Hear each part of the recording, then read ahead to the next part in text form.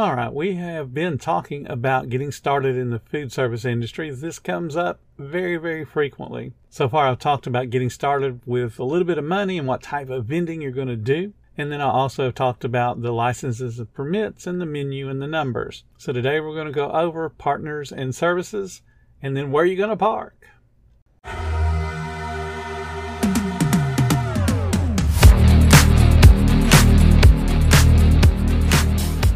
Welcome to the 10-Minute Food Truck Training Podcast. My name is Bill Moore. I am a food truck business coach, author of 5 food truck vending books, including Food Truck 101 and Food Truck 201.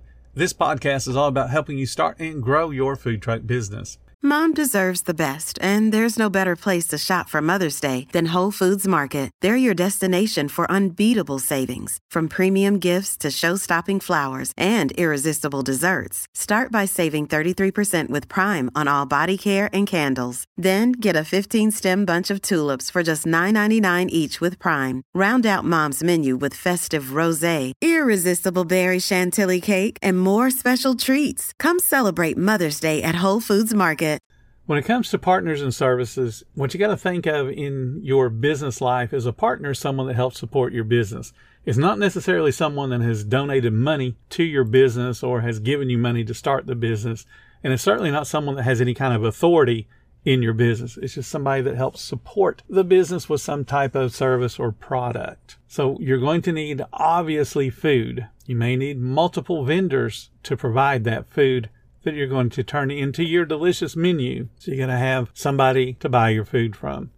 Can't forget your paper products. You got to have someone that's going to provide your paper products. You got cleaning supplies. You got office supplies. Now, if you're sitting there going, Bill, I don't need office supplies. I don't use paper and pen and all that kind of stuff. Definitely don't have paper clips. Well, you probably most likely have thermal paper. Thermal paper would be an office supply. Cleaning supplies. You got soap, you got sanitizer, you got degreasers. You might have an all-purpose cleaner. You may have dish soap. You got towels. You got paper towels. You may have a broom and dustpan. You may have a mop bucket and a mop. All those things are cleaning supplies. You can have some place to get them. And then there's a whole bunch of services that we need as a food truck, not the least of which is a commissary. And if you don't need a commissary, you still need some place that's legal for you to pick up fresh water and dump wastewater. So you got to have some type of support system there. You may need an attorney. You may need an accountant. You may need just a generic bookkeeper. You may need someone to do your payroll. You're definitely going to need insurance. I'd much rather you guys have an insurance agent that you talk to rather than just trying to buy off the shelf. Your health department, that's a resource. That's a service, technically. They are helping you to get better at what you do.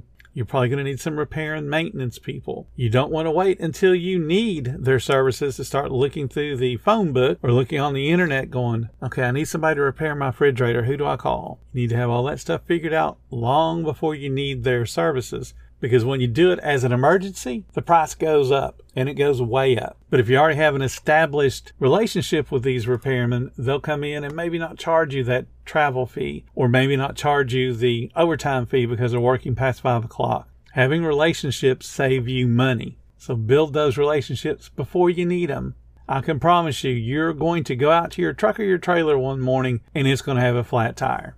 And if you don't have the equipment to change that, who are you going to call? You need to know that before you're desperate. You don't want to be out on the interstate somewhere with a flat tire trying to figure out who you're going to call. Because chances are you're not going to get a very good deal. Now, when we're talking about insurance, and you heard me say I don't want to see you guys buying off the shelf when you do your insurance, there's way more insurance available to you than just the basics. And the basics would be commercial auto, commercial property, and liability. Those are the 3 minimum insurance requirements you need to meet, but there's others that will help you with your business. And the best way to find out about those is to talk to an agent. Talk to an agent about the insurance that covers when your cooler goes down and now you have to throw away all that food. But it's not just covering that loss of food, it's also covering the loss of business. So the commercial property might cover the loss of the food, but it won't cover the loss of the business. You need a different kind of insurance for that. There's also an insurance that would cover you if you were to go spend a big bunch of money to go to an outdoor event and then the weather effectively closes that outdoor event. So you want to know what those insurances are. You got to talk to an agent.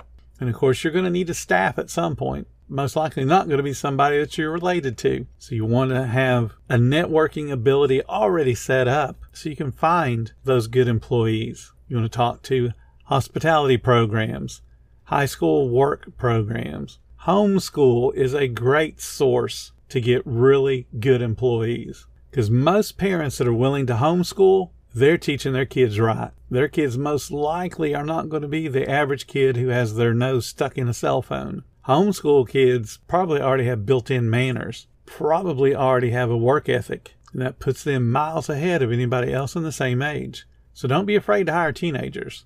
Now, the next big question, and this is one that I hear all the time, even not from beginners, is where do I park? How do I find a good location? Well, there's several different ways that you can set up and make money. So let's talk about them. You can set up daily, and you're going to go to high traffic areas. So in front of a hardware store, or in a shopping center that's really busy, in front of a grocery store, someplace that already is attracting people to it. But you got to remember, you're responsible for bringing in your own clientele no matter where you go. If you are a leech and expect the other business to support you, you're going to be very disappointed. Marketing is what brings people to you no matter where you park. And we'll talk about that in another episode, but you got to understand, if you're going to set up daily, it's got to be a high traffic area, but you're responsible to get people to come to you no matter where you're at. You could opt to do only big events. And a big event, or an event in general, is something that is attendable by the public, and the public is going there to do something that's not dealing with a food truck. Food truck is there to provide food for people so they don't have to leave the event. So it could be a concert, it could be a fair where there's carnival rides and pets to pet and games to play and all those kind of things. But that's what an event is, a publicly attended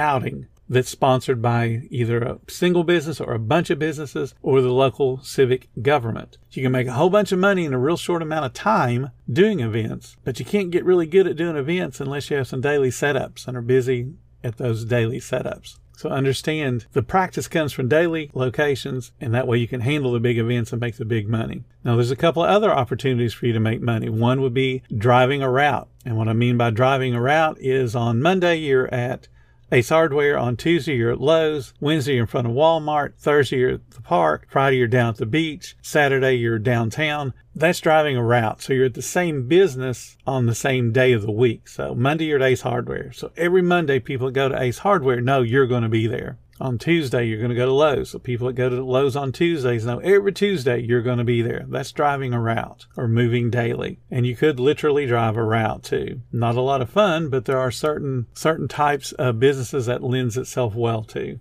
Certainly a prepackaged ice cream truck is going to make more money if they drive around. You can also do catering and private gigs. A private gig is similar to an event, but it's private. So it could be a friends and family event. It could be a customer appreciation. It could be an employee appreciation. Or there could be several hundred people there to do things, but they are private. There's not the random public people attending as well. Typically, those have a single payer. The business will tell you, okay, we're going to pay you $3,000 for you to serve, 100 people.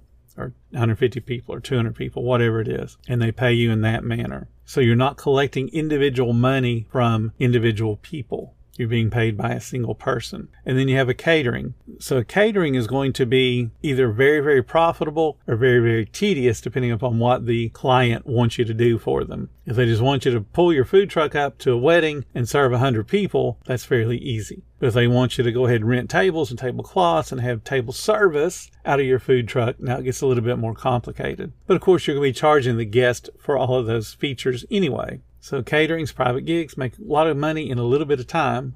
And a lot of people just concentrate on those. I know some food truck owners, that's all they do is caterings. They don't go out daily. They don't do big events, but they'll have multiple caterings in the same day. They may have 4 or 5. One individual had 9 over a weekend, Friday, Saturday, and Sunday. So he had 3 a day. They were all pretty sizable. And once he got them done, he was done for the day. Because basically it was him taking his food where it needed to go, setting it up, and saying, here you go, have a nice day. He made several $1,000s that weekend.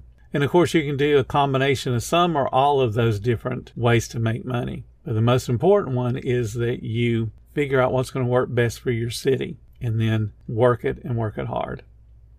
Thank you so much for listening to the 10-Minute Food Truck Training Podcast. If you're finding all the information helpful to your food truck business, please become a monthly supporter of the podcast. Just hit the support button or follow the link in the description. Every little bit does help keep us going. Join our Facebook group. It's called Food Truck Training. We have a whole bunch of awesome members at all different levels, from brand new beginners to decades-old veterans. They've all got your back when it comes to helping you with your food truck. And again, thank you for listening. Come back tomorrow, because I got plenty more to say when it comes to helping you and your food truck business grow.